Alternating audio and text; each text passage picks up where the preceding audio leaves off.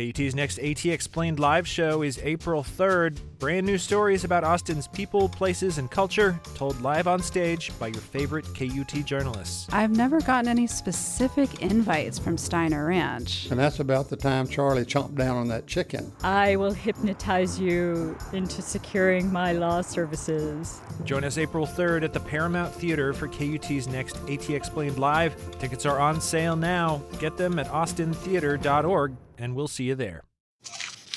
From KUT and KUTX Studios. This is KUT. In the neighborhood around 12th and Chicon Streets in East Austin, a lot has changed. New homes, new businesses, new residents, but there are some things that have stayed the same. As part of our On My Block series, KUT's Lauren Hubbard brings us to Marshall's Barbershop, a longtime fixture in the neighborhood. We're one of the mom and pops of barbershops. You know what I'm saying? We've been here, but we're not a big franchise. We can't fight with some of the big money that's coming in. And, you know, it's kind of one of them things. It's kind of part of growth, I guess you can say.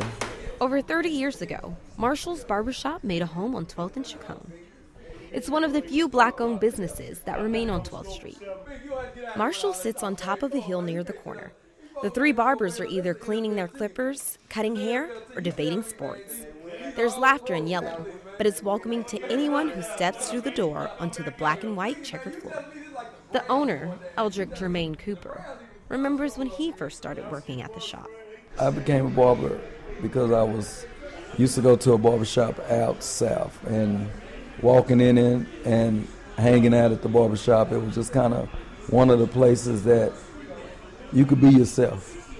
You know, you could find out great information. And there was a lot of positive role models as the barbers. You know, the barbers was positive. They was black business owners, you know what I'm saying? And they cut every type of person hair, you know what I'm saying? From the good, the bad, and the ugly, as you may want to say. But no, being around them guys, I like, you know, being around something like that and wanted to be a part of something like that. Brett Sullivan is another barber here. He's been at Marshall since 2002. I started cutting my own hair when I was like 12 or 13, watching my older brother cut his hair, and we had clippers at the house. And other people wanted me to cut their hair when they saw my hair, and it just took off from there. Being a barber ran in Kirk Mathis' family. My dad, I was like 10 years old when I first started cutting his hair. It wasn't really spectacular, you know, I just started cutting his hair. And then at 13, I started taking it seriously, so I loved it. And I got about like 17 to 18 people in my family that does hair. The barbers say the shop is the cornerstone of the neighborhood for black men. Guys don't just come here for a haircut. They come for the conversation and the bonds they formed in their time there.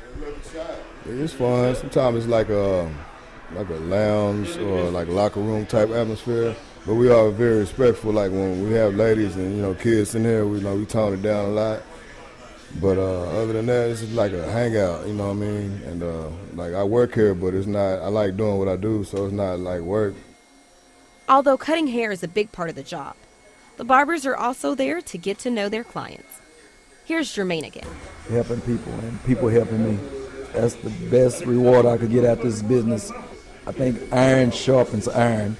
You know what I'm saying? I need something from them just as much as they need something from me. You know what I'm saying? And we all have that. We all got a special gift. And sometimes it's just being around people and finding out what their gift is to understand your gift, what you got. The barbershop is one of them last places that most people can be what they want to be.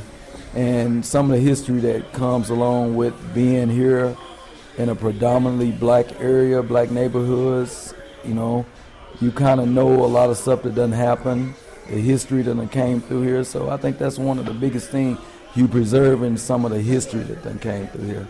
And you help people grow.